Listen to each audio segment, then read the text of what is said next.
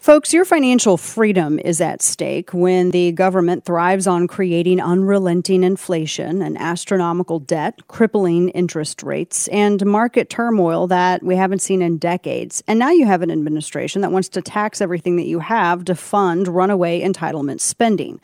You should empower yourself with opportunity and the freedom to pursue success and to keep the fruits of your hard work. And if you want to protect your future, you should call a precious metals dealer that I trust, American Hartford Gold. They can show you how to protect your savings and retirement accounts by diversifying your portfolio with physical gold and silver. And all it takes to get started is a short phone call. And American Hartford Gold can have physical gold and silver delivered right to your door or inside your IRA or 401k. They make it easy. American Hartford Gold is the highest rated firm in the country with an A+ rating from the Better Business Bureau and thousands of satisfied clients. Call today and they'll give you up to $5,000 of free silver on your first qualifying order. Call American Hartford Gold today at 866-887-1188. That's 866-887-1188 or text Dana to 998899. That's 888-887-1188 or text Dana to 998899. There is a separate House Republican, Congressional Republican proposal that would override legislation allowing non-citizens to vote in Washington, D.C. elections. If that passes the Congress, would the president sign it? I can say that the president does not support that. True, though, because I don't know. It kind of sounds like he does when you hear him talk about certain things. Welcome to the program. Dana Lash here with you. Happy Friday. You can listen from sea to shining sea, coast to coast. And you can also stream it on internet, Facebook, YouTube, all that good stuff. And you can also watch it channel 349, DirecTV. So let's get into some of this stuff. So that's one of the bills that they're considering fun in Congress right now, allowing people to be able to vote in DC. So there's been this back and forth for quite some time in trying to get people, DC statehood, all of this other stuff. And here's because you realize that it's more. I made this point a couple of days ago. This is way more than just people who entered the country illegally. How many embassies do we have there, Kane? Oh, man. From all of these other different countries. Yeah. That's a big issue. A lot. How many people who are registered foreign agents, or maybe not even registered foreign agents? Too many to count. Maybe a little too many to count there. So now maybe we see how problematic this is. I mean, because it is. It's incredibly problematic. And yet this is something that they've been pushing for quite some time. Now, the House Democrats, they've been freaking out over this. I mean, he did, because this is a change from Biden. He did surprise them. So they also had this where the district council passed, they overturned this veto of Mayor Muriel Bowser, easing penalties for a variety of criminal offenses, including violent crimes. Now, the House of Representatives had passed a resolution to overturn this law, but it still requires the approval of the Senate. You had 173 Democrats that voted against the measure. They're citing, no, DC's home rule. Now, Biden told Democrats, this is yesterday, he met with members of the House, he met with members of the Senate, he had lunch with members of the Senate yesterday. He said, well, I'll sign it if it gets to my desk. So overturning their law. So that Democrats were very unhappy. They in fact, one of them texted the Hill, quote, "The White House blanked this up royally." Wouldn't be the first time. Right. Another Democrat lawmaker added, quote, "Blank amateur hour. Heads should roll over at the White House over this." And apparently it was in caps lock. Is that Cyber, is that like a threat? Sounds like yelling. I mean, doesn't that, well, yeah, but I mean, isn't that kind of like a threat? If you're saying heads should roll over at the White House and you're talking about what the president If did, I'm Republicans just wondering. said that about a Democrat, it Dude, can certainly you would be. imagine? Can you imagine if the Hill came out and said, "Oh man, there were some Republicans who said this about the president of the United States"? Oh my gosh, it would be crazy. So then Biden had to tweet. He had to go to Twitter, and you know he didn't write this tweet, but this is what he said. Quote, I support D.C. statehood and home rule, but I don't support some of the changes D.C. Council put forward over the mayor's objections, such as lowering penalties for carjackings. If the Senate votes to overturn what the D.C. Council did, I'll sign it. Oh, my gosh. And you have all these people fighting for D.C. They said that D.C. should have autonomy. No, actually, that's never how it was meant to be. If you want autonomy, then move your fat, sweet ass out of D.C. and go to any of the other amazing suburban areas that ring the entire D.C. area. Because the place where all the feds are and all the government officials are and all the foreign agents and everything else, they don't get that. Sorry, that is never how it was ever supposed to be. The concentrated place of power doesn't get a vote for itself. That's not how it works. So no, we're not doing this. Feel free to go anywhere else. I mean, you've got choices, but that ain't one of them. This is a big fight that they've had. So Biden kind of messed it up. So they're mad. They're pouting. They're pouting over this. And I think that this is just, it just keeps pushing this, all of the whispering, all of everything where, you know, you hear from Democrats, oh, they don't want Joe Biden because Joe Biden messes everything up. And this also underscores what Barack Obama had said. Biden will always find a way to mess something up because he is for them, for his own side. It's just weird. Now, here's another huge, crazy story that I saw. Speaking of Democrats yesterday, my jaw was on the floor with this story. This was from Mia Cathell at Town Hall. Now, I saw this headline like late last night.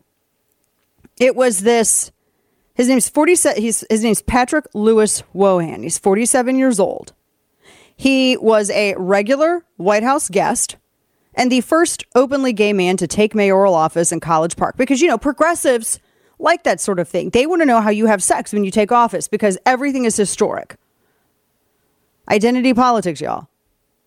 Well, he was charged with 40 counts of possession of child pornography, 16 felony counts of distribution of child pornography. Town Hall has that he's a 4-term Democrat mayor, busted after police investigated images and videos of abused children being uploaded to his social media account. So they executed a search warrant Tuesday this week, and they found a bunch of digital devices. And he was always at the White House. He was there for all kinds of events, all the rainbow stuff, all the alphabet stuff from Joe Biden. And he also attended the ceremony for the Respect for Marriage Act, which was the No Respect for Marriage Act, on the White House lawn.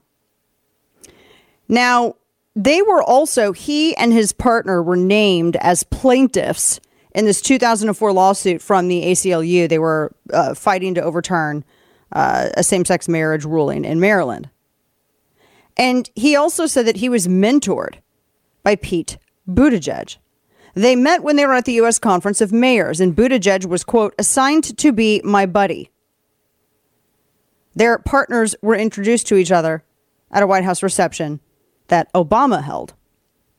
And apparently they said that it was a years-long mentorship. And they talked about, quote, the challenges of being an openly gay mayor, which still just kind of the left.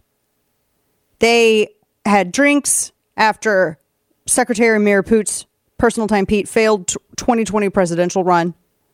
And he got Wohan's endorsement, proudly shared it. Tweeted out, just two mayors grabbing a beer together, hashtag Mayor Pete. Now he is all these possession and distribution charges. He was on Instagram and Twitter under a specific username, and it just horrific. He resigned. He said, quote, "I'm stepping away to deal with my own mental health." He goes, "It does not involve official city business of any kind." That's the resignation letter he wrote. Dated March 2nd of this year, just yesterday. He said, he says, "A search warrant was executed on my residence as a part of an ongoing investigation." He says he's cooperated fully. He's going to continue to cooperate with law enforcement. But he says, I'm stepping away from my mental health. No, you're stepping away from everyone else's mental health. You're in the jail for all these children's mental health. And he was, I mean, this is wild. They had College Park, where he was mayor, release their own statement. They thanked him for his many years of dedicated service. There's no mention of the fact that he's a pedophile and that he was arrested on numerous child porn charges, including distribution charges. They said nothing about it. College Park said nothing about it. And they had a second press release because after they started getting hit last night for saying nothing about the guy being a kid toucher, they had to release another statement saying, "Oh yes, by the way, we were made aware this morning of that the charges have been filed. We're shocked and disturbed. It's a total surprise to us. It's distressing to our community. It's an ongoing and active investigation." The tone deafness is insane. Absolutely insane. By the way, he's totally committed to DEI, I'm sure that shocks you. So a major Democrat mayor who was involved, who was at the White House all the time, creature of the White House, a mentee of Secretary Mayor Pete Buttigieg, is arrested for tons of child porn. To me, I mean, and he had a ringing endorsement of Secretary Mayor Pete, a ringing endorsement of him, pictures of them all over together, fundraising, doing all this other stuff. Personal Time Pete had shared it to his own social media pages at the time. So the guy that Personal Time Pete mentored is arrested for kiddie porn. Oh, boy. I mean, and again, a big DEI supporter, which reinforces my complete belief that people who are hell-bent on teaching how people have sex to your elementary school kids are pedophiles and groomers. This is just, wow. Now, it's not shocking when you see I don't even want to call it curriculum, but the materials, I should say, that are pushed onto kids. It's not surprising when you see these materials and then you look at the people pushing the materials. Just saying. That is, I don't know. I wonder if there's going to be a statement from Personal Time Pete, because this was his mentee, his protege. I mean, I'm just curious. We have a lot to get to. We got some moves in DC. We're going to get to that. We got Wokery. We've got some SCOTUS. We got a bunch of stuff to hit today. So, and it's Friday. We got Florida Man. We got all that good stuff. And, Fridays are a little weirder because we're in a weirder mood. It's just, it's the end of the week and we've been putting up with the swamps, mind-boggling insanity all week. So, no. If you're a regular listener, then you've heard me talk about Keltec and all the reasons why they're one of my personal favorites when it comes to firearms. Privately owned family company, Keltec has been making one-of-a-kind American-made firearms since 1995. Driven by creativity, Keltec doesn't just copy other weapons on the market. They innovate new ones, including the new P50. The P50 platform is based around a 50-round double-stack magazine, which lays horizontally along the top of the grip. The 5.7 cartridge comes in several variants, from sporting, hunting, to personal defense, and with how easy it handles, it's smooth shooting because it's well balanced and thus accurate. You can definitely see Keltec's reliability and quality at work. The P50 is fun on the range, but it's also great for serious home protection. To find out more about the P50 and all other Keltec weapons and products, check out KeltecWeapons.com.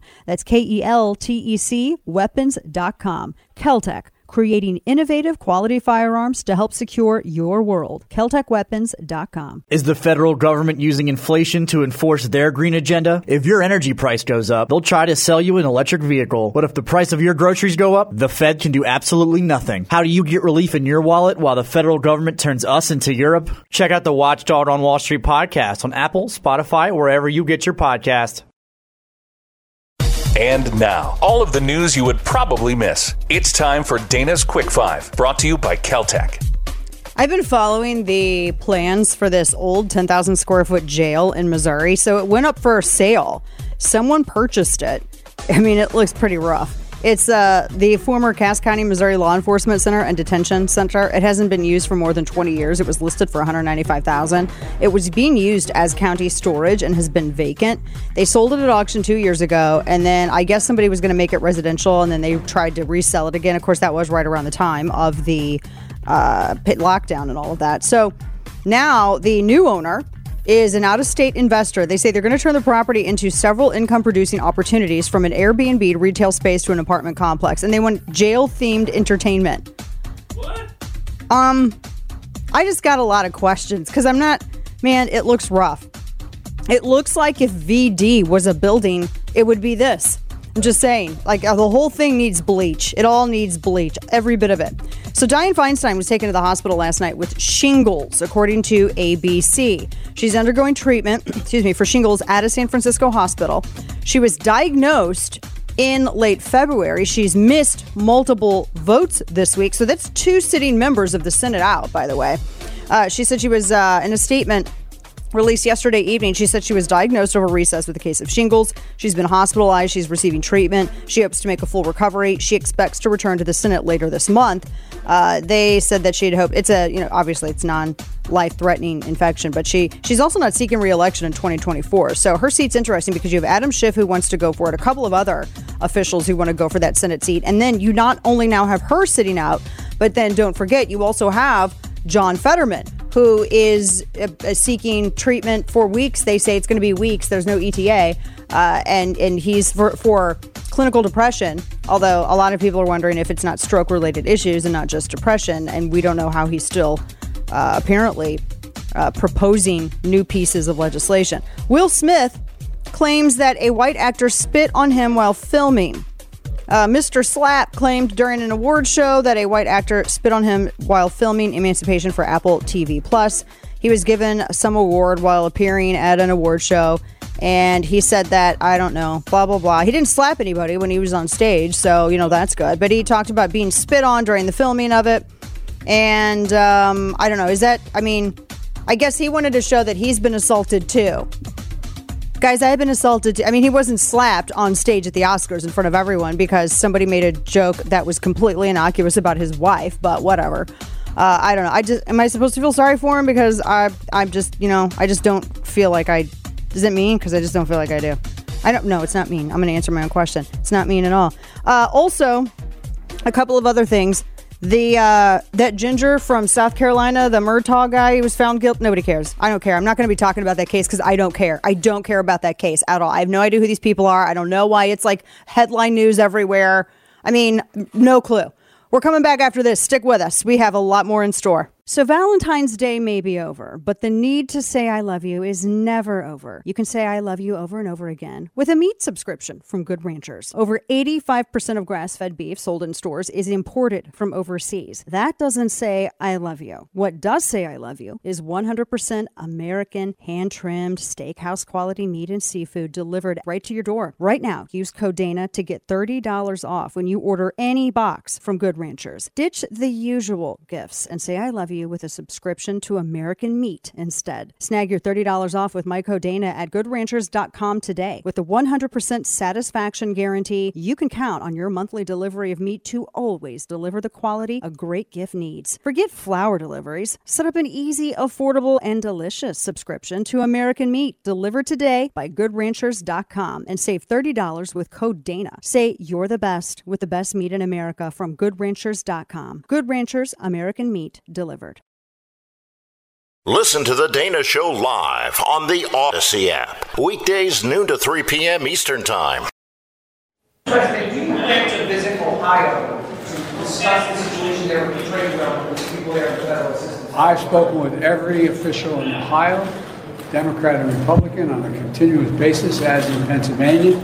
I laid out a little bit in there what I think the answers are. We put it together, and we will be implementing an awful lot into the legislation here. And I will be interviewing some.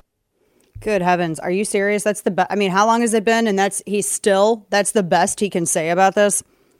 Good grief. Welcome back to the program. Dana Loesch here with you. Bottom of our first hour. Hope you're having a good Friday. Wrapping up the week together, friends. East Palestine residents were angry about that. They were also infuriated. They had another town hall meeting yesterday. Guess who didn't show? Norfolk Southern. Their CEO, Alan Shaw, again. And his reps are all, I'm not kidding you, his representatives are going, we just feel so horrible. We just feel so bad about that crash. Just feel so bad. The feelings is bad. Ooh. People were understandably upset. They were asking, where's Alan? Because the CEO, once again, did not show up. Didn't send anybody either. I mean, he said they sent one representative. I'll correct myself so they don't defecate their britches. They sent one representative. Well, that's better than the no representatives that they sent last time. So they sent the one representative. And they, through the representative, Norfolk Southern told the crowd that they felt just horrible about the crash. Now, he has not shown up for these residents at all. I get a little aggravated when I see some of the media reports of this because they always try to make this like some kind of class warfare thing. So, for instance, in this one report that I'm looking at that's talking about, them not showing up, it says, this is the second time that the CEO, who makes $4.5 million, has failed to show up for East Palestine residents. I don't care how much the guy makes. Does he run a good company, and does he hold himself accountable for mistakes? Does he show up and correct those mistakes? That is what is important. Because they make it out like him being wealthy. I mean, he runs a damn railroad. What did you think? He was going to make $2 an hour? Come on. But the way that they use that as some sort of indication of good or bad character to me is lame. And it gets into Marxist class warfare, and I can't stand that. I hate shaming people for wealth. Shame people for actual lack of virtue. Being wealthy is not an indicator of an absence of virtue. If you're going to shame someone, shame them for not showing up. Shame them for lack of accountability. Shame them for not correcting their mistakes. Shame them for not listening if they were told that there were problems, for not immediately making sure that those problems were remedied before everything continued. You can shame them for those things. But this other stuff is just garbage. So there were people sharing how their kids have been falling ill. You know, a lot of the cleanup workers have been falling ill too. But it's all okay, guys. It's all okay. One resident asked to evacuate us. An angry mother said, well, how long is this going to take? It's been a month. They talk about their animals getting sick. They talk about their concerns about getting diagnosed with something horrible later on down the road because no answers have been given. They've had to fight for every scrap of answer. And they, we're telling this to this representative. The thing that angers me is that they sent a rep. They sent a rep in, and I get that that's probably that rep's job, but it's tone deaf. This company is not doing itself any favors. I don't know if they have a crisis management team or who is advising them, but they're doing a crap job and they should be fired. Because what they should have had happen is him show up with, maybe a mechanical engineer to talk about some things, or show up to, talk about maybe somebody that they have that is, an expert with chemical engineering or, what they were carrying, and then an actual mechanical engineer, et cetera, et cetera. And then have this Alan Shaw show up and answer questions, because I'm telling you what, if you're genuine and you're there to actually talk to the crowd and speak to them in this particular instance, because they want answers. These are not people that are hell bent. It's not, a staged show. It's, these are people. This is not a town hall that CNN is handling. OK, this is an actual town hall where people want answers, and you have a railroad head that's not giving them. And I understand that there are concerns. Maybe he could have his lawyer there with him. I understand that there are concerns for litigation, etc. But that doesn't mean that you make your problem worse by seemingly appearing tone deaf or uninterested or, completely unsympathetic to the issues that these people are going through as a result of your activity. They want answers. Nobody's been able to give him answers. I mean, do you see how many contradictory things that we've just touched on the show?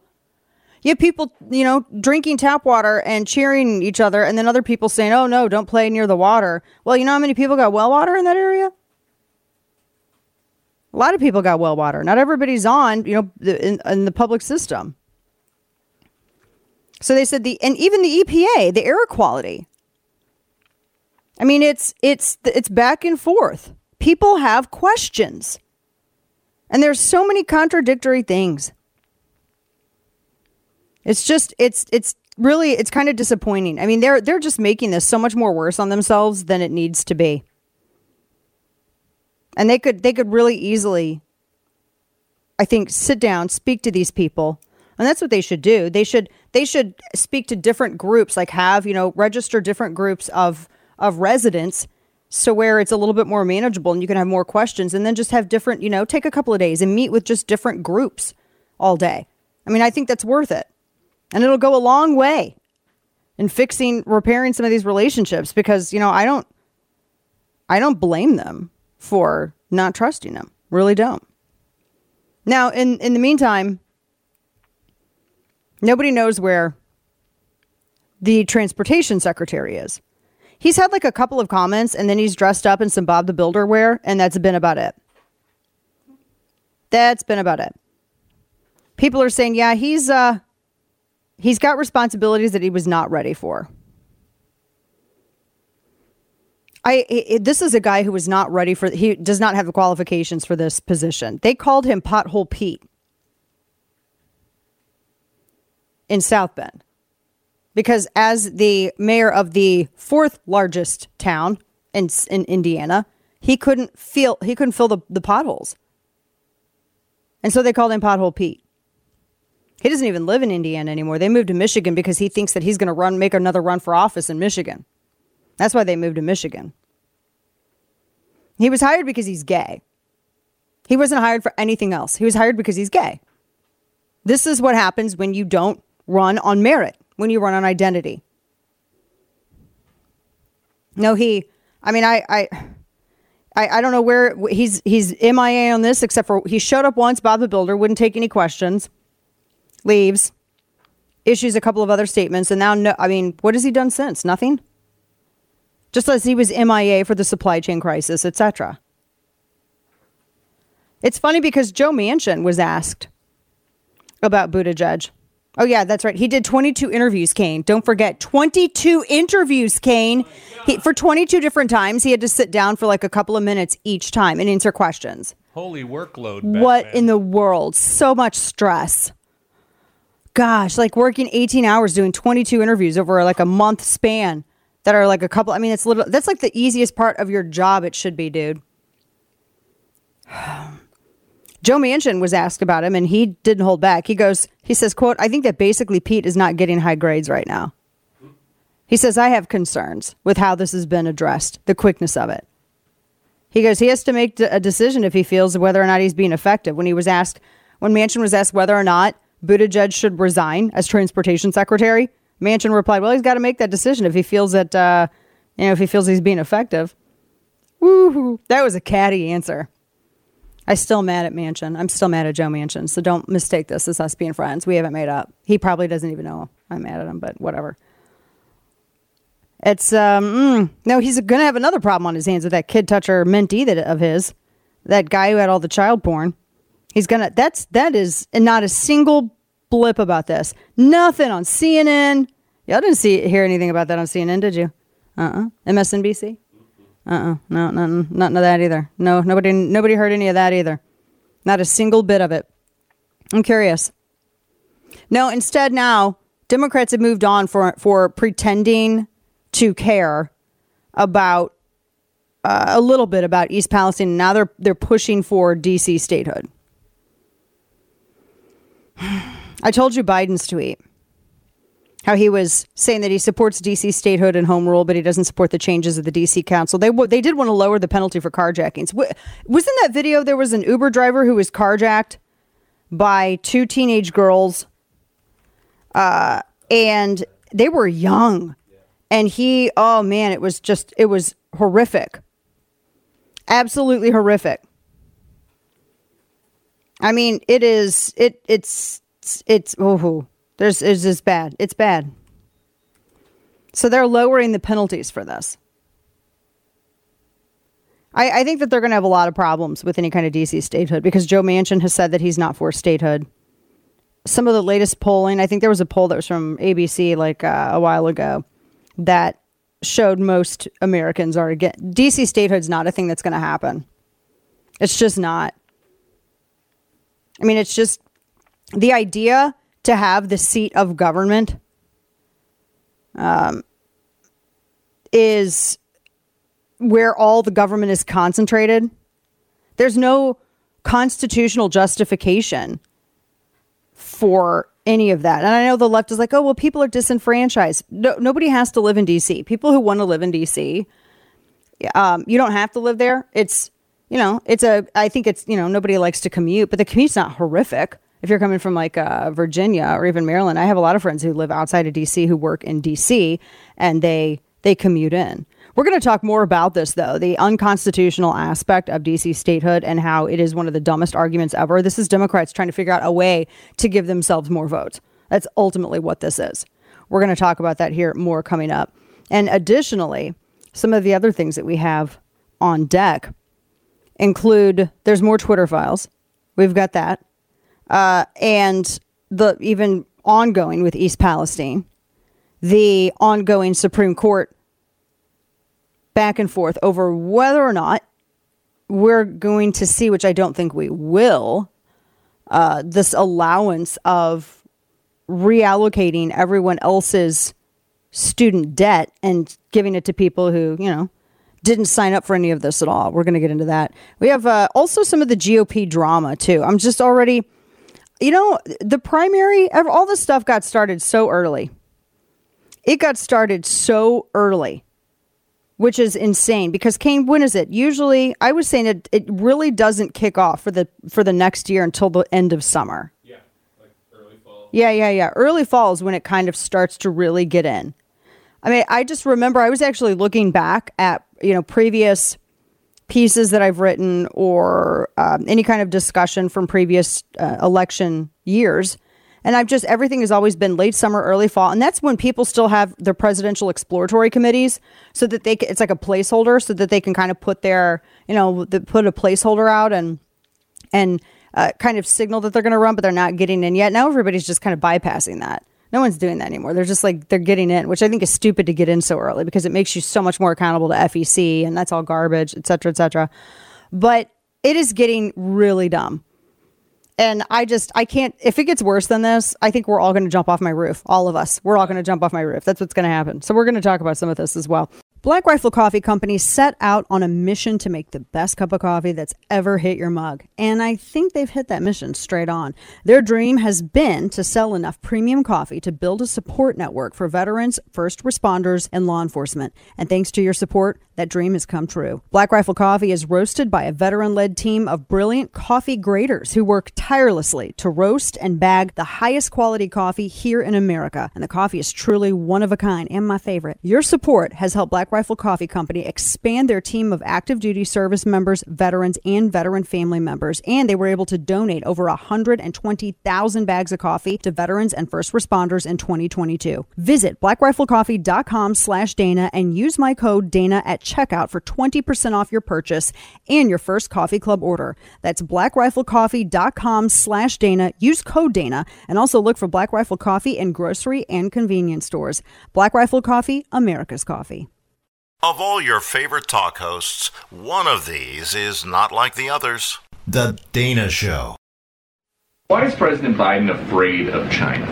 The president is not afraid of China. Did you see the president last week when we went to Ukraine, went to Kyiv? This is not a president that's afraid of anything. It was a historic trip. Did she say with the Kyiv? Yeah, the Kyiv. No, like with the Kyiv?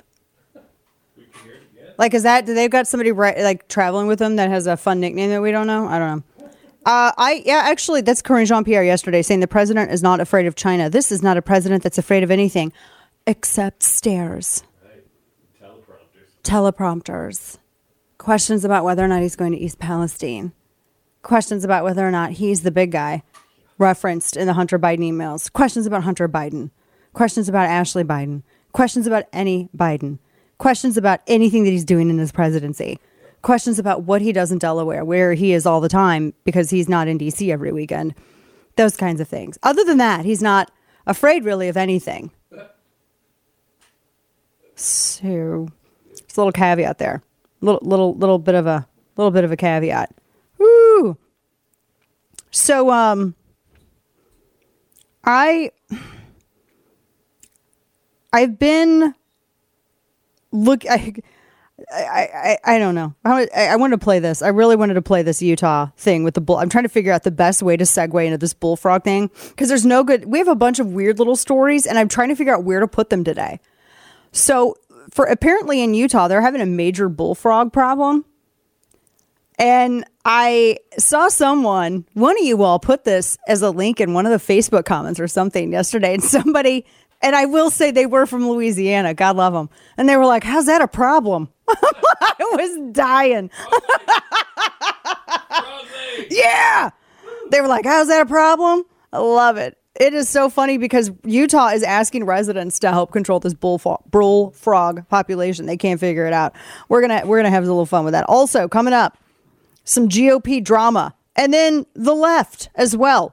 Whether it is what's happening in D.C., foreign policy, all kinds of stuff. We got a whole bunch of things to hit, and Florida Man's on the way as well. Stick with us. Second hour coming up. Folks, are you concerned about American K through 12 education? Are you worried about what your children or grandchildren are learning or not learning in school? So if you've answered yes, my friends at Hillsdale College have a free resource for you. You've heard me talk about how Hillsdale College understands the importance of education to the future of our country, and now they're offering you 10 free print copies of their recent issue of Imprimis, entitled Education as a Battleground, written by Hillsdale College President Larry P. Arnn. This special issue provides a factual account of the issues in the ongoing battle over education and why parents and teachers, not bureaucrats or activists, should guide what our children learn. With Hillsdale College, you can make a difference in your community by distributing these copies of Imprimis to your community. Don't miss this opportunity to arm yourself with the facts. Claim your 10 free copies of Education as a Battleground by visiting Dana4Hillsdale.com. That's Dana4Hillsdale.com. Act today and join the battle over education for our country's future. That's Dana4Hillsdale.com.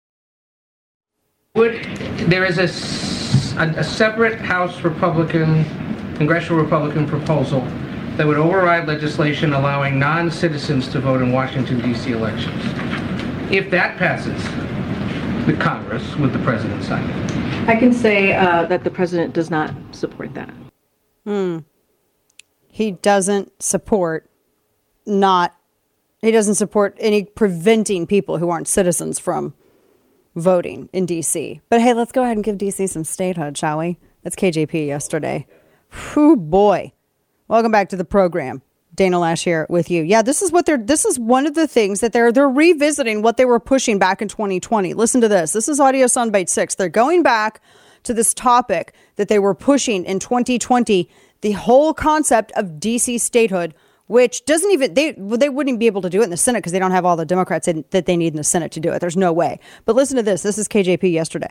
We hear things that we may not agree with, that they both could exist at the same time, which is the president still thinks that D.C. should become the 51st state. That is something that he has supported for decades, not just these last couple of years. But he feels as president, he has the obligation as well to keep America's cities safe, to keep communities safe. What does that have to do with any of this? That doesn't make any sense. So this is after, because they're talking about crime, and this came on the heels of Biden screwing everything up with his remarks on crime. And by the way, welcome everyone to the second hour of the program this Friday. Dana Lash with you here today, your lovable curmudgeon. You can watch Channel 349 DirecTV, Facebook, YouTube. We got a discussion happening on YouTube as well. All kinds of good stuff. I think this is one of the dumbest things for them to push right now. And her remark on, well, they have to do something about the crime. I guess this hits on that, and I'm pulling this story up. The Congresswoman, Angie Craig, who was attacked by someone, she said that the District of Columbia didn't prosecute them fully over a course of a decade. So nothing, DC they've had a growing problem with crime for a long time now. Before the pandemic, before lockdown, during lockdown. I mean, it's bad as bad as it ever was. Nothing has changed except now everyone's paying attention to the crime issue and we've got an election coming up. So nothing's changed except, ultimately for that. So this assault on Minnesota's Angie Craig, who's a House Democrat, that's what they're touching on. Because she's talking about somehow that this has to do somehow with, I guess, them not being they're trying to say that DC not being a state is somehow, that's the dumbest, make that make sense. I mean, but didn't her complaint about all of this, the way that I understand it, the city council had all of this reform that they implemented, and this was all apparently before that. This is the restorative justice that Democrats wanted in effect. That's why you had this perp who's been out for forever and was able to walk the streets and attack her. I mean, it really, it's a mess. Democrats are fighting over this because of what Biden had said. Biden had said that he wasn't going to support it if they were going to reduce the penalties for carjacking, and it made Democrats all mad. So Democrats are mad at him. They're cussing at him, caps locking in text to reporters over at the Hill. I mean, they're livid because he threw a wrench in their whole argument for DC statehood. Even though their argument didn't make sense, it doesn't matter. He messed it up. It doesn't. They have a city council. They have 3 electoral votes. 23rd Amendment. That is what they chose to do. Back during they had Joe Manchin gave a good interview on this. He was asked about this some time ago, and he said, look, that's what they chose. And they did. That was something that they had made the decision to do, to, instead of doing anything else, they took the 3 electoral votes, and that's it. They could have gone to, this was what, 1960 something? That was, 23rd was ratified in 61. So they had 3 options. They could have chosen some kind of path to statehood. They could have chosen to have a retrocession back to Maryland. Or could have had 3 electoral votes, and that's ultimately what they ended up doing. But the thing, though, too, is that that's a big hurdle to the whole statehood thing. And it is constitutionally, and not even just with the 23rd Amendment. It is an issue with Article 4, Article 1, Section 8. There's a lot. It is an issue with a lot of different parts of the Constitution because Congress runs DC. And also think of this. It's stupid to make a city, because one of the other propositions that they had was, well, let's just limit DC as it is, the seat of government, to the federal buildings, and then carve out, statehood for all the little rest of the remaining city. That's stupid, because then you could say, okay, well, every other state then could essentially do this in order to make it more advantageous for them during elections. Like Texas could, just carve out Austin, right? California could carve out San Francisco and Los Angeles. Illinois could carve out Chicago and Cook County. I mean, when does it stop? It's dumb. I love that they're all fighting over it. And it's not practical.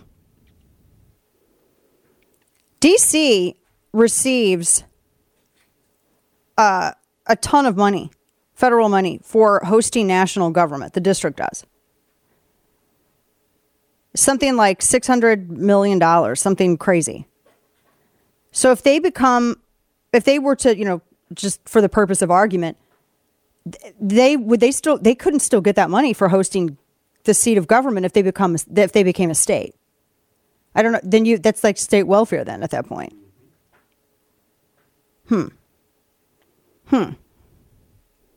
Yeah, there's a lot of problems with this issue. The least of which is Biden's bungling of it. Maybe if Democrats had policies that were actually practical and that actually worked, they wouldn't need to finagle all of these other stupid schemes. They're like Wile E. Coyote. They're out there scheming on doing all of these unsuccessful plans to give themselves an advantage. But the one thing that they won't do is come up with better policies. It's amazing.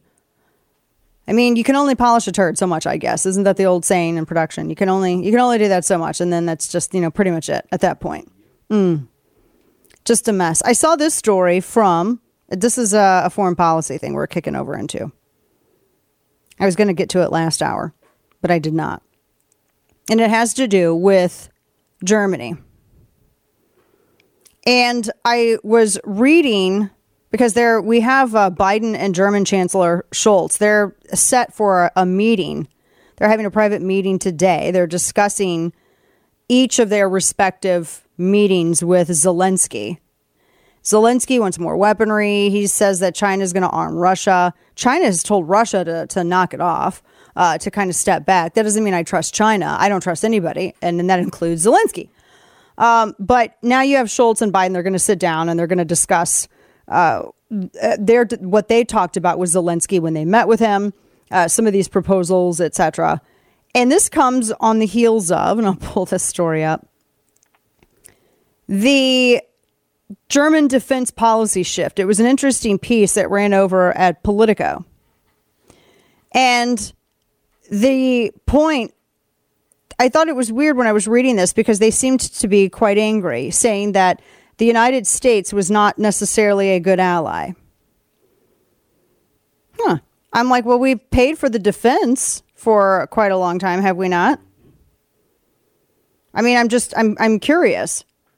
They were saying, one German leader was saying that they need to set aside more or double their annual defense budget. They really desperately needed to modernize their battered German military. And that's one of the things that Scholz had told the parliament, 3 days after Russia invaded Ukraine. He said they were living through a turning point in history. And he demanded that, he said, quote, when are Germans going to actually start spending on procurement for this? The Zeitenwende, the turning point. And now they spent 30 billion of the 100 billion they've committed, transferred to order aircraft uniforms and other gear. And there's still there's a whole bunch of things that they were supposed to purchase that they didn't. Now, keep in mind, this is one of the things that that Trump had secured a promise from Angela Merkel back when she was in leadership. They had that big argument when they had a meeting with they were over in Europe and G8 or something like that. And everyone was arguing and all the press was saying Trump was so bad because he was being so mean to Angela Merkel, and American and German relations were deteriorating because he was demanding that they spend more on their own defense as a requirement for NATO membership. And that's one of I like, you have NATO expansion that's taken place because people were saying that NATO was shrinking. It actually did expand, but I do question some of the expansion because I question the economic stability of some of the countries that have recently joined and whether or not they're even able to meet the bare minimum required for their own defense. And the reason I say this is because you get an unstable country that's a member of NATO, and then the instability of that country makes them rife for, say, an attack, etc. Well, then, boom, right again, you're in a World War III. So you do also have to be very particular and discriminatory in terms of GDP spending on defense and stability of government when admitting nations into NATO. And so it's the conservative leader, one of the conservative leaders in Germany, said everyone's talking about, this worldwide turning point, but so far we've only seen slow motion, is ultimately what he said. And then someone else was suggesting that, we wouldn't be in this position if Americans weren't such bad allies. Excuse me? Maybe then you could pay for a little bit more of your defense. But they're still fighting on spending this percentage of their GDP. At least they see now. Poland, their spending forecast for defense, they're to 3% of the GDP from 2.2.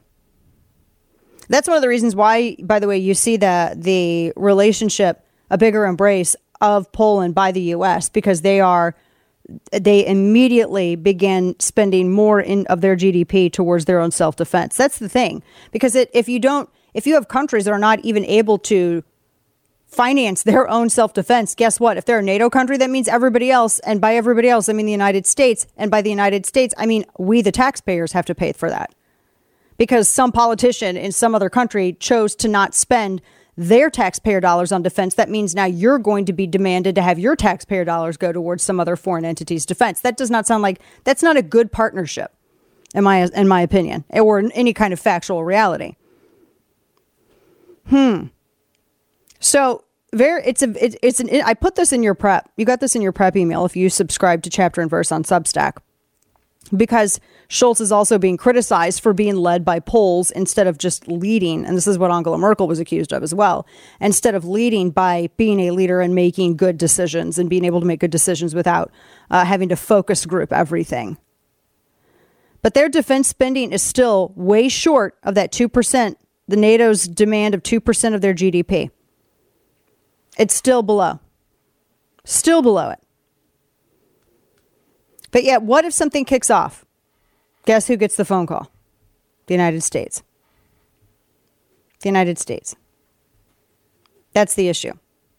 And it's probably also why you haven't seen Germany spending near what everyone expects, not only the United States to carry most of the financial burden when it comes to NATO, and you have countries like Germany dragging their feet to make that 2% minimum, but you also have other countries demanding that the United States also spend its money on aid, weaponry, munitions to Ukraine.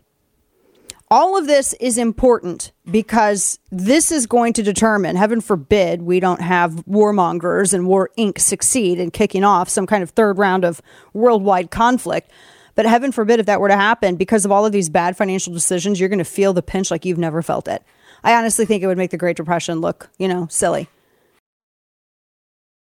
And now, all of the news you would probably miss. It's time for Dana's Quick Five, brought to you by Caltech. So this very interesting study, it says, this is from Neuroscience News, 3 intestinal bacteria found in dementia with Lewy bodies identified. Lewy body dementia. It said that they were looking for biomarkers for diagnosing the disease. And what they found, apparently, is that previous studies suggested that gut bacteria, the microorganisms that live in the human digestive tract, play a role in Parkinson's and other neurodegenerative disorders. They're looking at they're still further studying this, but I think, yes, you should have a healthy gut. Go ahead and scream it, Kane. I knew he had Juan yelling it on break. He's converted Juan. Juan is now... Golly, oh my gosh, you guys. Informed. I don't disagree with you. I just think it's hysterical because you guys, man, now you're both around. All right, Nordstrom is shuttering all of its 13 Canadian stores, but they're going to open 20 more stores in the U.S., right? So that's interesting. Missouri has also joined a list of growing states moving to restrict Chinese farmland ownership. Yeah. All good things. We got a lot more on the way. Stick with us. Want a behind-the-scenes look at The Dana Show? Subscribe to Dana's Chapter and Verse newsletter for a deeper dive in all things Dana at danalash.com. Today, the Biden-Harris administration is announcing its 33rd security assistance package for Ukraine using presidential drawdown authorities as we continue to surge weapons and equipment that Ukraine needs to defend itself against Russian aggression. This package includes more ammunition for U.S.-provided HIMARS and howitzers that Ukraine is using so effectively to defend itself, as well as ammunition for Bradley infantry fighting vehicles, armored vehicle launch bridges, and demolition munitions and equipment. The United States will continue to rally the world to support Ukraine. The 33rd package. Where is it going? Where is this all going? Do we know? This is all brand new. Do we know? No accountability yet. Feel like we should have a little bit of that. Maybe before we kind of... Just this month, I thought it was the 4th. Well, no, you know what I'm thinking of? I'm thinking of Anthony Blinken, the 400-something million for Yemen. Well, this skirmish has been going on for a year. So if So this is the 3rd this month. Like, good God. Yeah, that's right. Welcome back to the program. Dana Lash here with you. Always good to be with you. This Friday, as we sit here and talk about all the ways government's spending our money. Yay. She feels so good. You feel so represented, don't you? Do you feel represented, Kane? Sure don't. Yay. No, I'm just At what point are we going to demand any kind of plan with this?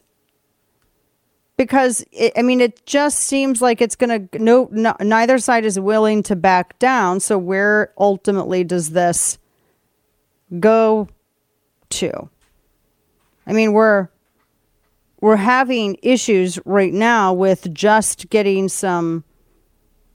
I don't know if they think we're going to be able to rely on NATO partners if everything goes sideways. I'm not sure. But the third package this month, 33rd overall. Whew, boy. Yeah, I'm telling you, this is not sustainable. We're going to talk more about this here coming up as well. I want to get into some of this GOP drama. I mean, I really don't want to, but it makes headlines. I hate fake news. I hate the way the media does this. I have told you guys, the media is trying so hard to bait people into a primary slap fight because they want you to take out your own candidates. They want you. Democrats are outsourcing some of their early general work to you. And to some Republican staffers. That's a real thing. So I'm always really hesitant when I see this kind of stuff pop up. So I saw this yesterday, and I do want you to know that there are some operatives out there. I've been in politics since I was in my 20s. And in politics, I mean, in activism, actually, is how I started. For those of you who've watched the show for any particular point in time, I was in the streets with guerrilla activism and doing very asymmetrical type things. And that's kind of how through that, the Tea Party kicked off. I helped co-found it on my radio show when it was just in St. Louis, and we went from there. Traveled all over the country on my own dime and my own time because I felt like this the stuff that needed to get done. So I got to, in the course of, these past however many years, I got to meet a lot of people who were starting out or who later on were starting out. And I got to kind of see the character of a lot of people. And there are people just, because sometimes we're all on the same side doesn't mean I'm going to necessarily like them or that they somehow, or even really that they even share our values. You'd be shocked sometimes what happens when cameras aren't on and mics are off. It's pretty, just like with anything in the world, it's stunning. You really have to always vet people.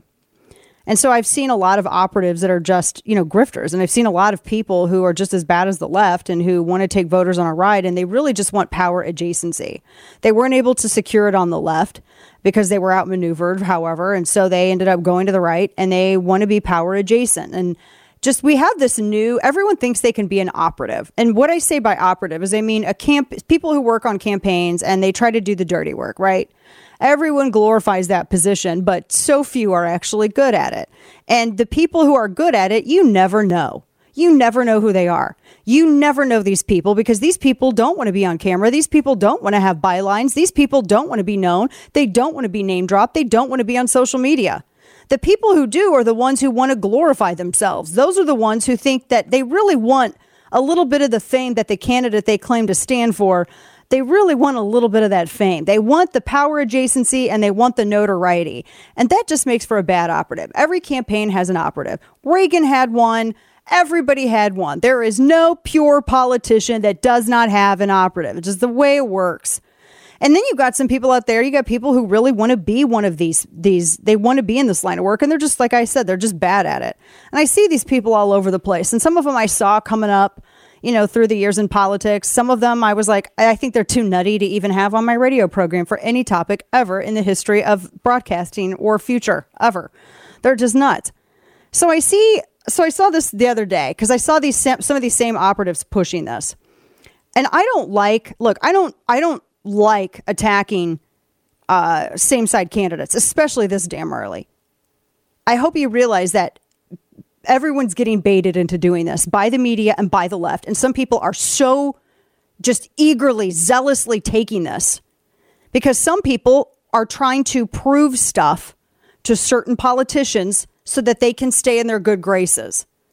Some of them didn't get endorsements on certain campaigns, and so they're trying to get back in their good graces. Anyway, that being said, I saw this story getting pushed out. And before I comment on things, I like to go read them, right? Someone was talking about this bill. Let me pull this up. This is a bill.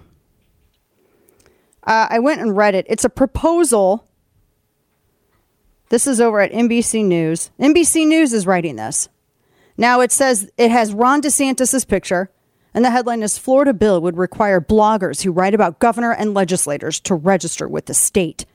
Well, that sounds pretty stupid. That was my first thought. I was like, that sounds super stupid. And they have a picture of DeSantis there. Like, he's the one who's... This is why we need to learn what the legislative branch is. So I was like, all right, I'm going to go read this story. So I read it. I thought, they got DeSantis' face there. That's weird. Okay. Republican State Senator Jason Brodeur. He would require bloggers who write about state officials, any of them, to disclose who's paying them and how much. The hell does that have to do with it? A lot of people do this just because they like it. His bill, which I've read, and it's available on the internet. You can go to the Florida House. You can go to Florida Gov or Florida Senate. You can read all the proposals, all the stuff that's been proposed there, all the bills. The bill is called Information Dissemination. So I was reading this bill, and it's stupid. It's a stupid bill. And I think Brodeur should feel stupid for filing it because it's stupid. How many times can I say it? I read this and I was like, this is something that like Jerry Nadler would propose. It's dumb. Now here's where it gets even crazier. They talk about any elected state officer, and it says the fine if you didn't register is like $25 a day, and the penalty is capped at $2,500 per posting. So that is in the bill. I was reading it. Now this is how it turns out. So you have this state lawmaker.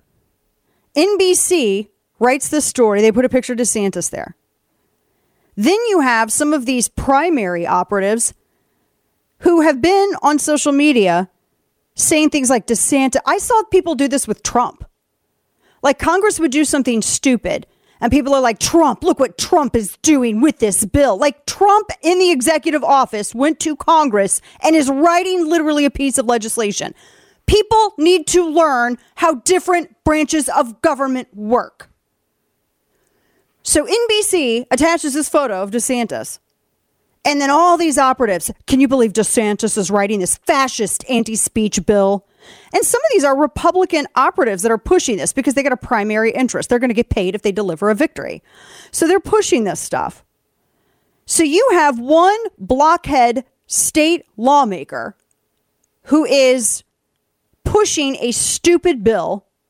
There is zero evidence that the governor's office at all supports it. And I'm just saying, if I had to judge whether or not, first off, this bill isn't, I don't even think it's out of committee. It's in committee. I don't even think it's going to make it out of committee. So we're getting the cart way the hell ahead of the horse. I doubt if other state lawmakers would actually support this bill. So it has to go through all of that before it would even make it to the governor's desk. I mean, we need Schoolhouse Rock again. And so the insinuation is because a dumb Republican state senator in Florida wrote a dumb bill that it's DeSantis' fault, which even if it made it out of committee and through debate and all the hurdles and then the Senate and then became a bill, judging by how he's been on everything else, what do you think the likelihood of him supporting something as just absolutely stupid as this would be? I'd say nil. Right. Less than nil? Less than nil. But that's not what the operatives are saying. The operatives are all out there like, he actually physically wrote it with his own hands. Like it's so stupid. So this is why some of this stuff is so dumb. I see these people out here pushing this and I'm like, golly, yeah, they're doing this. And then they're working with NBC, pushing this stuff. People who say they're Republicans who hated NBC just a little bit ago when NBC was pushing fake news about Trump and Russia And who was the guy who went away? They kept saying he was going to come and he never did.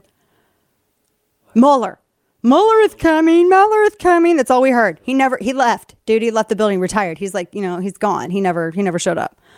So they hated NBC a little bit ago because they said that they were fake news and that they were pushing stupid like gossip and propaganda about Trump and Russia.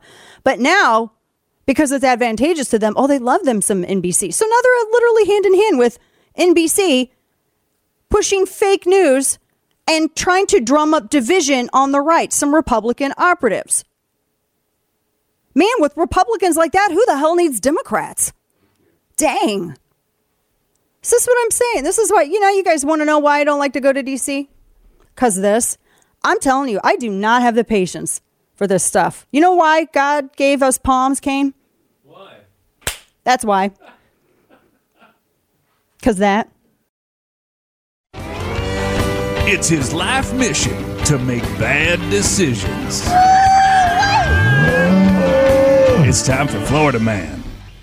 So this story is like a cautionary tale. Like if you're ever doing like a neti pot or something like this, there's a reason why you're told to use distilled water. You don't just use water from the tap. But there's also an additional caveat to this story. So a Florida man apparently rinsed his sinuses out with just some tap water. And he ended up dying from the brain-eating amoeba. It was amoeba-infested water. So officials think that this unnamed Charlotte County man, they're saying that after he rinsed his sinuses using tap water, it was contaminated with this microscopic pathogen. So now they're telling 200,000 people in this county to avoid washing their face with tap water. They said they're waiting to clear it from local authorities, but they said, don't get anything in your nose or mouth, even in the shower. So they're remedying the issue and testing it. And it's that, I can't even say it. It's the Naegleria fowleri. All I know is it's a brain-eating amoeba.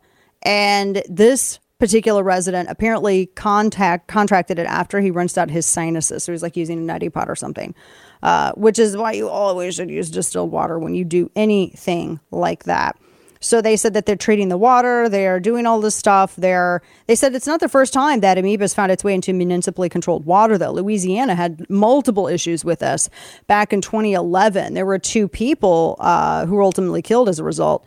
It was contaminated water in the home. And they said that modern water treatment still going through this process. They're looking at what happened. It should be enough to deal with this issue. Also, a couple of other Florida man stories here. This is a, golly. A man went in for a kidney removal, but that's not what the doctor took out. Oh. An Orlando urologist who thought that he had removed a patient's kidney actually left it in place. Oh my gosh, he actually took out an inflamed cyst instead. How do you not know as a doctor between an inflamed cyst and a kidney? The complaint, they're in the disciplinary process and looking as to whether or not there's going to be punitive action. But they said that Dr. Zamit Patel had taken out an inflamed cyst instead of the kidney, and he was supposed to remove the patient's right kidney. This was back in 21. Now it's in court. He removed instead of cyst. They sent it to pathology, and then the individual had to show up. He went for a CT, and they showed him his right kidney was still there. So this is going through the legal process. Florida man is accused of trying to sell a bedridden elderly woman's house in Miami-Dade. This is from Channel 6, South Florida. Tom Roy Jenkins, 43 of Oakland Park, was arrested Monday of this week, faces multiple charges, including fraud, grand theft, and elderly exploitation, according to the arrest report. He was literally trying to steal a home from an 86-year-old bedridden woman who is in a nursing home. He used all kinds of fake ID and posed as her son to do it. Thankfully, he was caught. Third hour on the way. Don't go anywhere. More right after this. My name is Nina Jankowicz. I'm asking for your financial support of a lawsuit I want to bring against Fox News for their malicious, reckless lies against me. A year ago today, I realized a lifelong dream and entered public service as a U.S. government official. I spent the better part of a decade working on both sides of the aisle. It's too much. Oh gosh, you remember this lady. She was going to be on the, what was the truth board? Yeah. I don't even remember what it was called. Truth governance? Yeah, she's also the one, if you remember, who was doing the song and dance. She did the whole song and dance thing in her office. I swear, if I see the clip of her singing, it is terrifying. But she's the one who is going to be on that disinformation, whatever board, and I don't remember what it was called. It had a really long name. And she was all about disinformation and all this stuff. And oh my goodness. And that's, so now she needs help. She's going to sue the news. And now she's over at, she literally wrote a book called How to Be a Woman Online.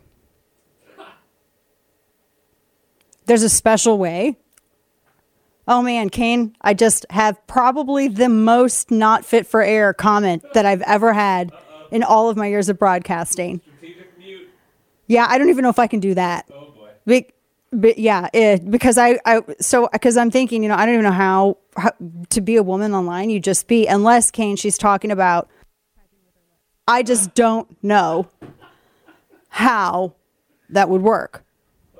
I did block you lip readers. I did. You're right. You know why? Because I'm keeping you wholesome. All right. So first off, welcome back. Let's rejoin everyone. She blocked me. I just now realized this.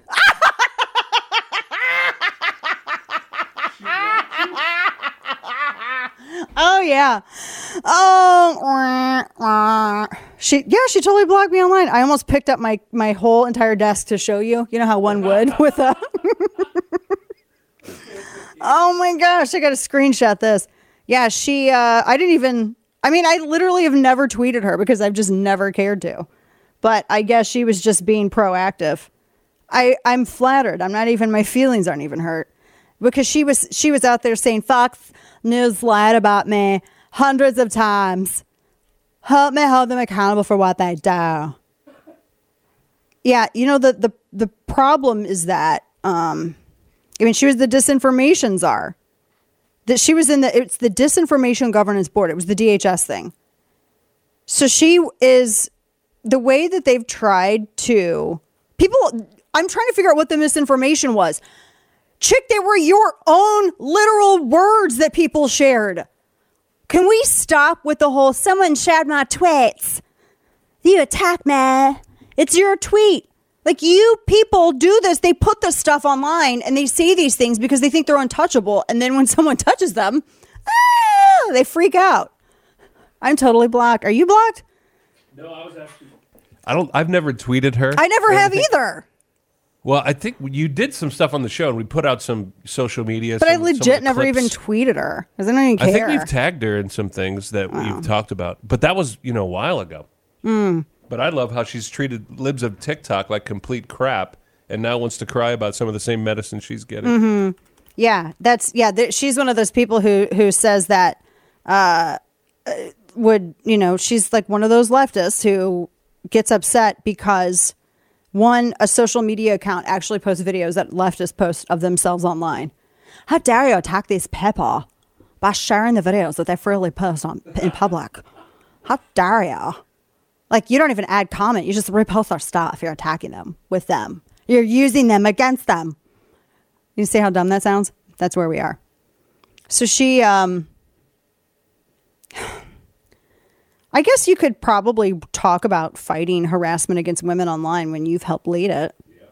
Right? I mean, it seems legit. But she wants to, so she's trying to crowdsource because she needs money for her lawsuit. Because apparently no one wants to take it on pro bono because they think she's a moron. That's what that means. If nobody's even going to if she legit had a case, I don't see how anybody wouldn't take it on. She's just being petty. It's never going to happen. It's never going to happen. So she literally retweeted a claim once. She retweeted, what was it? something that was claiming that Clarence Thomas was spreading misinformation, and it was all based on a tweet that Politico actually had to delete and clarify because they were wrong. And she wanted to be the minister of truth. Good grief. That's just like to start. Yeah, she's, I guess her book didn't sell well enough. I mean, because the book that she had that's about like, women online or whatever, after the Disinformation Governance Board had its plug pulled, I guess she did this book, and I guess, that means that her book didn't sell well. Huh. She's the one who sang, don't play it. She sang Mary Poppins on TikTok, remember? And she was going to be the one. But she has, last year, she registered as a foreign agent for the UK Center for Information Resilience. And so she is a foreign agent now, technically. She was also one of the people who was trying to downplay everything about the laptop, the Hunter Biden laptop, et cetera, et cetera, et cetera. She was one of those individuals. She's a far leftist that was just using her access to power as a way to, substitute for any kind of credibility in this position. Yeah, and she did treat she's off. Oh my gosh, all these people are saying they're blocked too. Our listener Larry is blocked. Larry's a nice guy. Why would you block him? She's like Shannon Watts 2.0, Jankowicz. Oh, yeah. Well, at least like she knew the lyrics to Mary Poppins. So that's, something, I guess. I didn't say that she sang them well. I just said she knew the lyrics. So I don't know. A couple of other things that I want to make sure that we are hitting on because it's kind of a weird news day.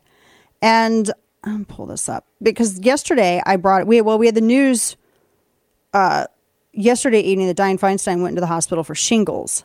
People have been pretty, I think, open about, she's not going to run again. They've been pretty open about what she's doing and what she's dealing with, her health, health issues. What we have not gotten that from is we haven't gotten it from Fetterman.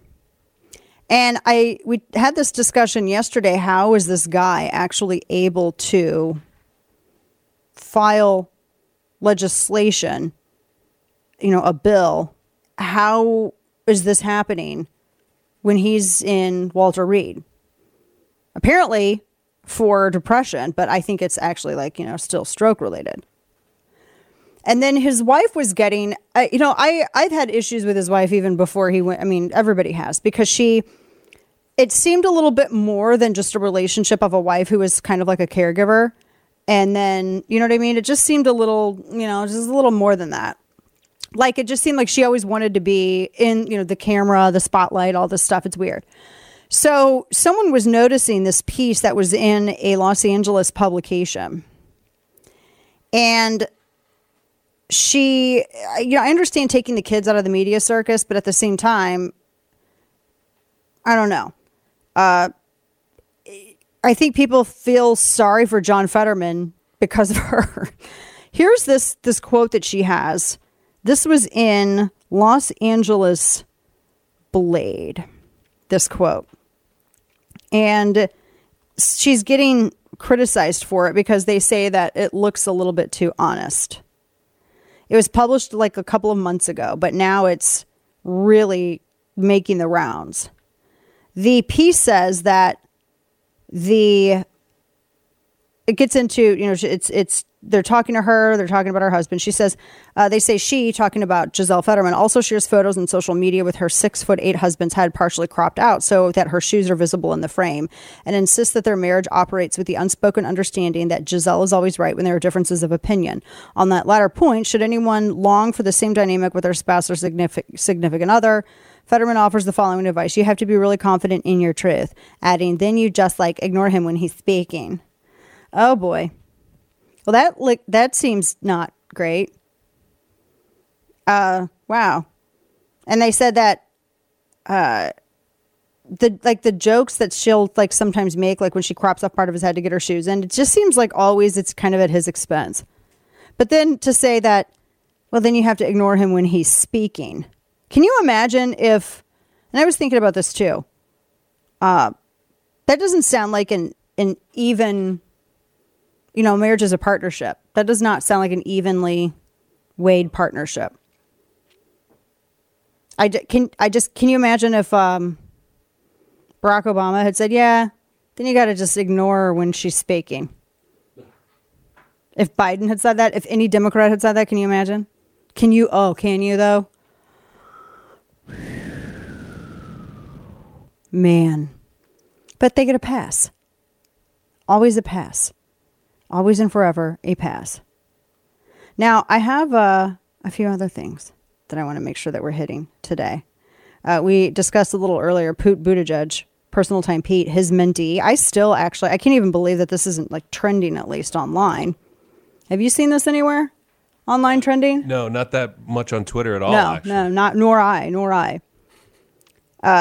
That issue, and I'm going to pull this. There's a couple of other things here pulled up. That seems to me almost bigger. Well, that's kind of bigger than him not doing the job that he's supposed to be doing in the Department of Transportation. And this also, remember the organization Mayors Against Illegal Guns. It was the it was sort of before what Everytown Against Guns ended up becoming. It was a Michael Bloomberg funded group of mayors and that were against guns. But the problem is a lot of these mayors ended up getting into a lot of trouble. 2 of them had different child predator charges. Like 2 of them apparently were convicted of possessing child pornography. Mayors, Democrat mayors, and the Mayors Against Guns. It's in a book, my first book that I wrote, and I have a ton of pieces about it where it lists all their records, and I have the affidavits, everything. And then you had 2 of them were in trouble for possessing child pornography, and then there was one that kept like a 19 or 20-year-old male hostage in his house and drew a gun on him because he'd reject his romantic advances. Crazy stuff. And so now you have this Democrat mayor, who's considered a mentee of Personal Time Pete Buttigieg. And there hasn't been a lot of discussion about this guy. He was, apparently at the White House quite a bit. And now this guy, he's arrested for kiddie porn. He had a lot of it. Yeah. A lot of it. Wow. And he was repeatedly at the White House. There's all kinds of photos of him like that he and apparently Buttigieg had also shared. And when all of this first came out, the town, and I'm pulling this up too, City of College Park, they released one statement where they just said that they were aware of it, and that's kind of all they said, or that he was resigning, and they just like completely glossed over the fact that he's resigning because he was charged with kiddie porn. Then they released a second, and they actually thanked. And this was, Lorraine grabbed this screenshot, March 2nd, 2023, and Lorraine's a contributor to Chapter and Verse over at Substack, and she moderates our YouTube discussion. City of College Park, statement on Mayor Wohan's resignation. They thank him for his many years, Kane, of dedicated service. Literally, it says the City of College Park thanks him for his many years of dedicated service. Service to what? Child porn? I mean, I'm just thinking if your mayor is just charged with possession of an epic ton of kiddie porn and literally also has charges of distribution onto it, not just possession, but he's sharing it. And then you're the city where your mayor releases a statement literally the day of thanking you for your service. Are you people high? Oh my gosh. And now, all of the news you would probably miss. It's time for Dana's Quick Five, brought to you by Caltech. I robbed you guys by not shutting up last segment, so we're short here. Apologies. So forever chemicals in your toilet paper might give you cancer, according to a study. No, in Environmental Science and Technology Letters on Wednesday, a new study says substances in toilet paper known as DPAPs, or something I can't say, have precursor compounds, and they could actually become something a little carcinogenic, and they're called forever chemicals. Do we get a list of toilet paper? No, we don't. We're going to have to Google it on our own. Now I got problems. Stick with us. We got a lot more in store, folks. Your one-stop shop for the information you need to fight back. If you're going to have to learn stuff, you might as well enjoy it. The Dana Show. Too much of toxicity. It's masculine toxicity out there. And we've kind of confused what it means to be a man, what it means to be masculine, where you've got this trope out there that you've got to be tough and, angry and lash out to be strong. It's just the opposite. Strength is how you show your love for people. Strength is how you are for people and how you have their back and how you stick up for other people and pushing out against bullies. I mean, that's what I believe it is. So okay. Gosh, I can't. Oh my gosh. Say something nice. Say something nice. Say something nice. Hurry. Say something nice. Nice. I don't have anything. Say something nice. I don't have anything. Welcome back to the program. Dana Lash here with you. That's I hate saying this word, these two words together. Second gentleman. Douglas Emhoff discussing real manhood and calling out the idea of toxic masculinity. First off, I don't know. I just don't want to hear anyone who talks about bullying also saying the phrase toxic masculinity. I don't believe in toxic masculinity. I believe that people can be toxic, but I don't believe that masculinity is toxic. I believe that people can be toxic. I believe that women can be toxic and men can be toxic, but masculinity is not toxic any more than femininity is toxic. It's a sexist phrase said by weak people. They want to blame, they want to blame their weakness on something. I just feel like whenever I hear him talk, I want whatever he thinks toxic masculinity is. Because if he doesn't like it, then I would like more of that.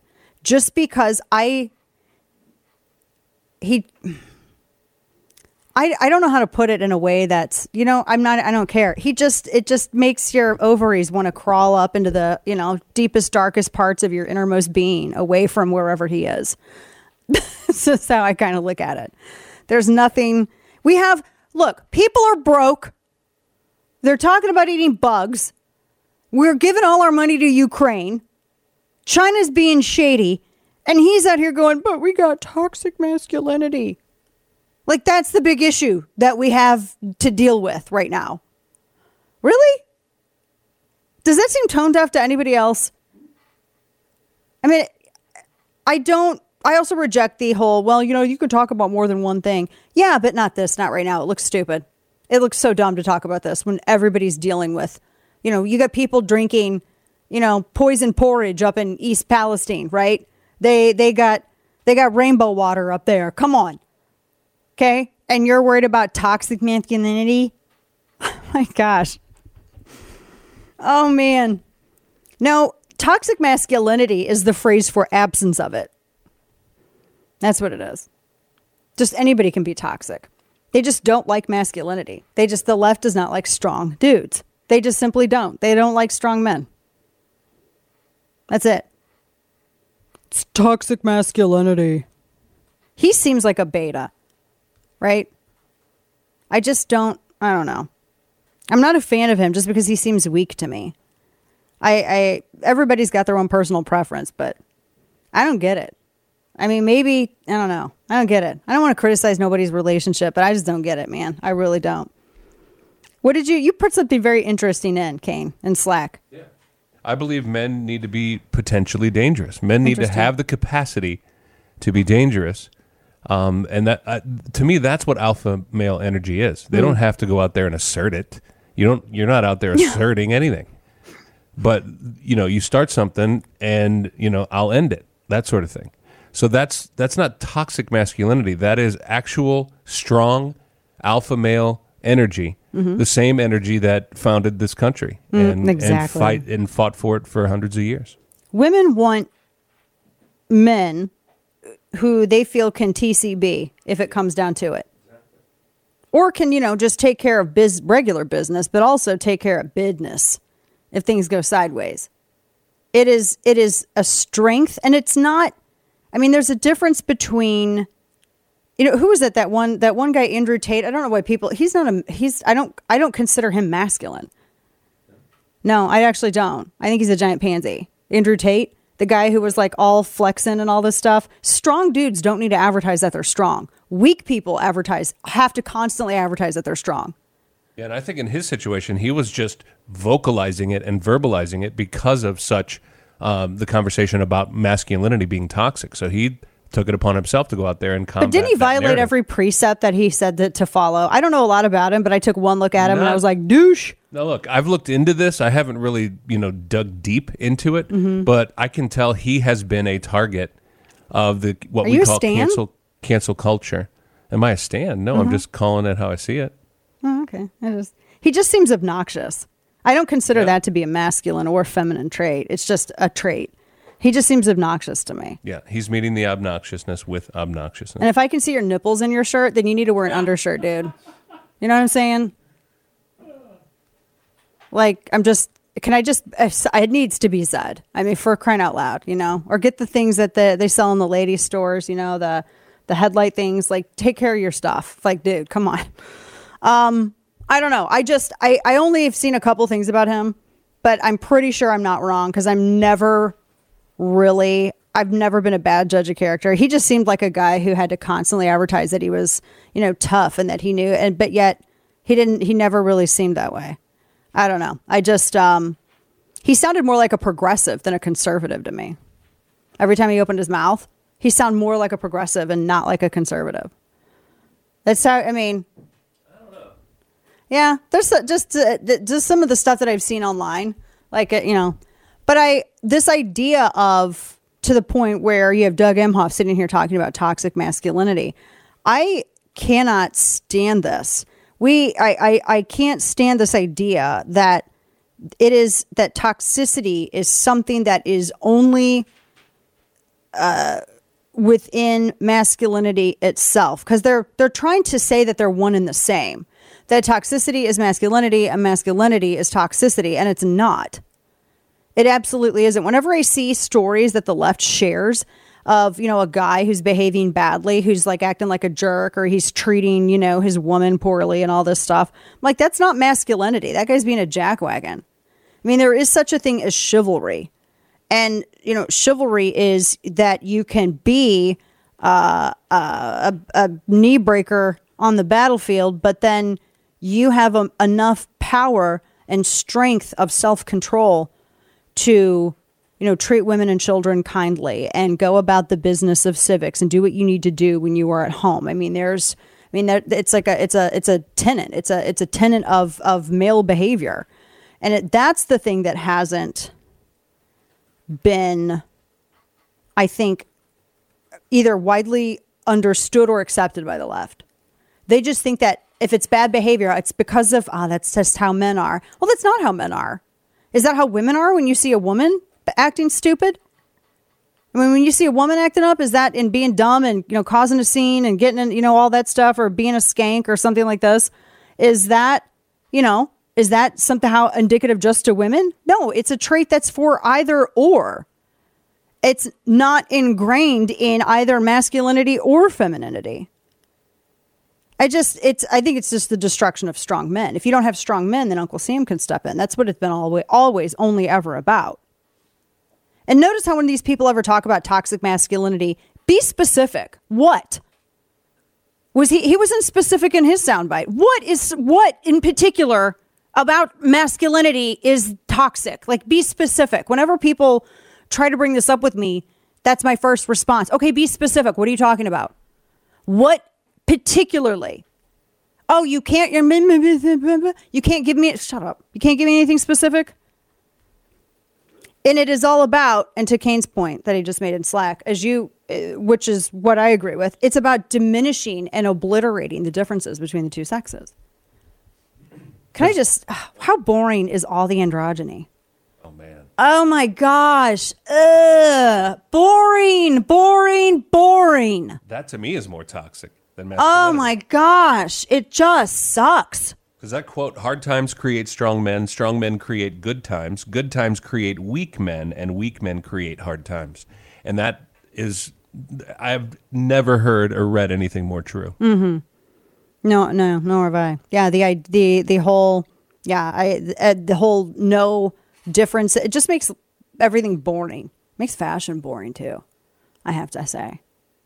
Makes everything boring. By the way, apparently people are freaking out about our headline about the carcinogenic toilet paper. It is in one of your email preps from, I think it was yesterday that I sent out, chapter and verse on Substack. It is a University of Florida survey, and they're looking at I'm going to touch on it because apparently enough of you are worried. It is the University of Florida. They were talking about toxic forever chemicals, the polyfluoroalkyl. That sounds right. Yeah, PFAS have been linked to everything from certain cancers. Either they link to certain cancers and even low sperm count. And so they have this new study in the Environmental Science and Technology Letters that they published Wednesday of this week. And they said that they detected substances in toilet paper known as DIPAPS, and that those are precursor compounds that can be potentially carcinogenic. So I'm just seeing potentially a lot. So one of the forever chemicals, they're in things like some certain cosmetics, non-stick pans, certain clothes, even children's products. And they're PFAs. And like some of the mascaras, some of the lip products, some things like that. I think you can find like a list of things, of these online. But everyone's like, okay, but the toilet paper. I wish they would give you a list.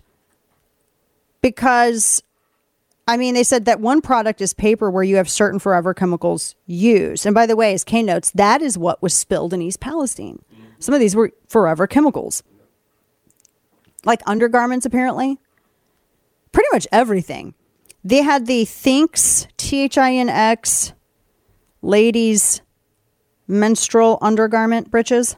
Apparently those contained something. They had a class action lawsuit for $5 million because apparently it wasn't safe to wear. They had those PFAs in them. And I don't know. I mean, it doesn't actually give in a whole list. I think it's important to look, always look. But golly, do we have to worry about everything now?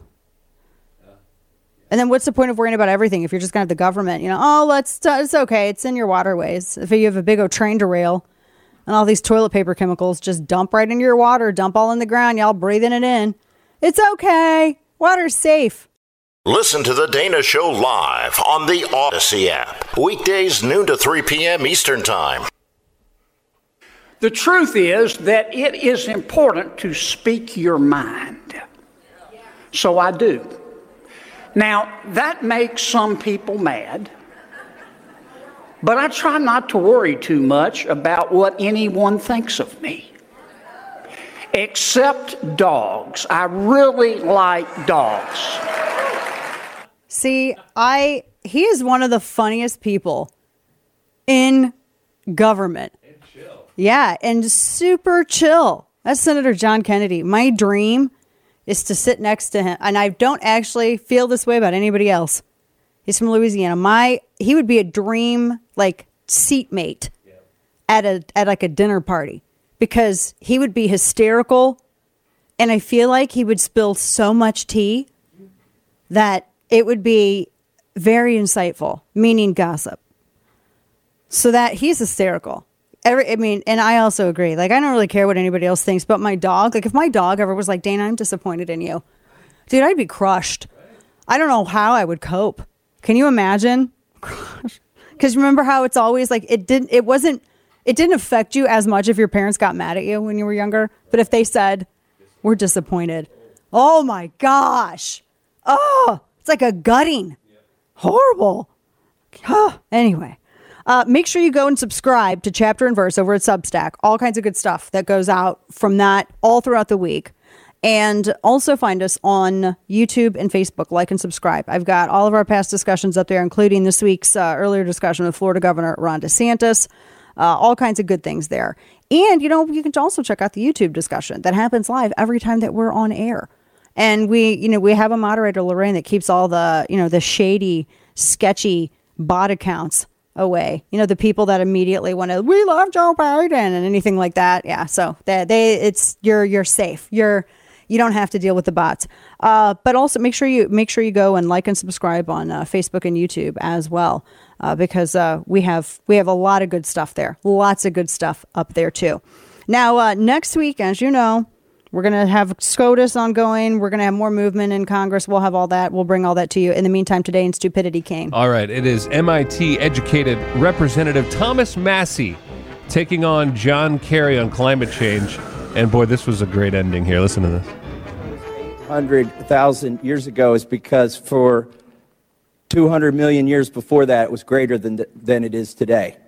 And I'm going to submit for the record. Yeah, but there weren't human beings. I mean, there was a different world, folks. We didn't have 7 billion people. So how did it get to 2,000 parts per million if we humans weren't here? Because there were all kinds of geologic events happening on Earth which spewed up. Did geology stop when we got on the planet? Mr. Chairman, this is just not a serious conversation. Your testimony is not serious. I agree. Oh, Thomas Massey is GOAT, man. That's epic. Folks, have a wonderful, wonderful weekend. I will be back behind the mic with you on Monday. God bless.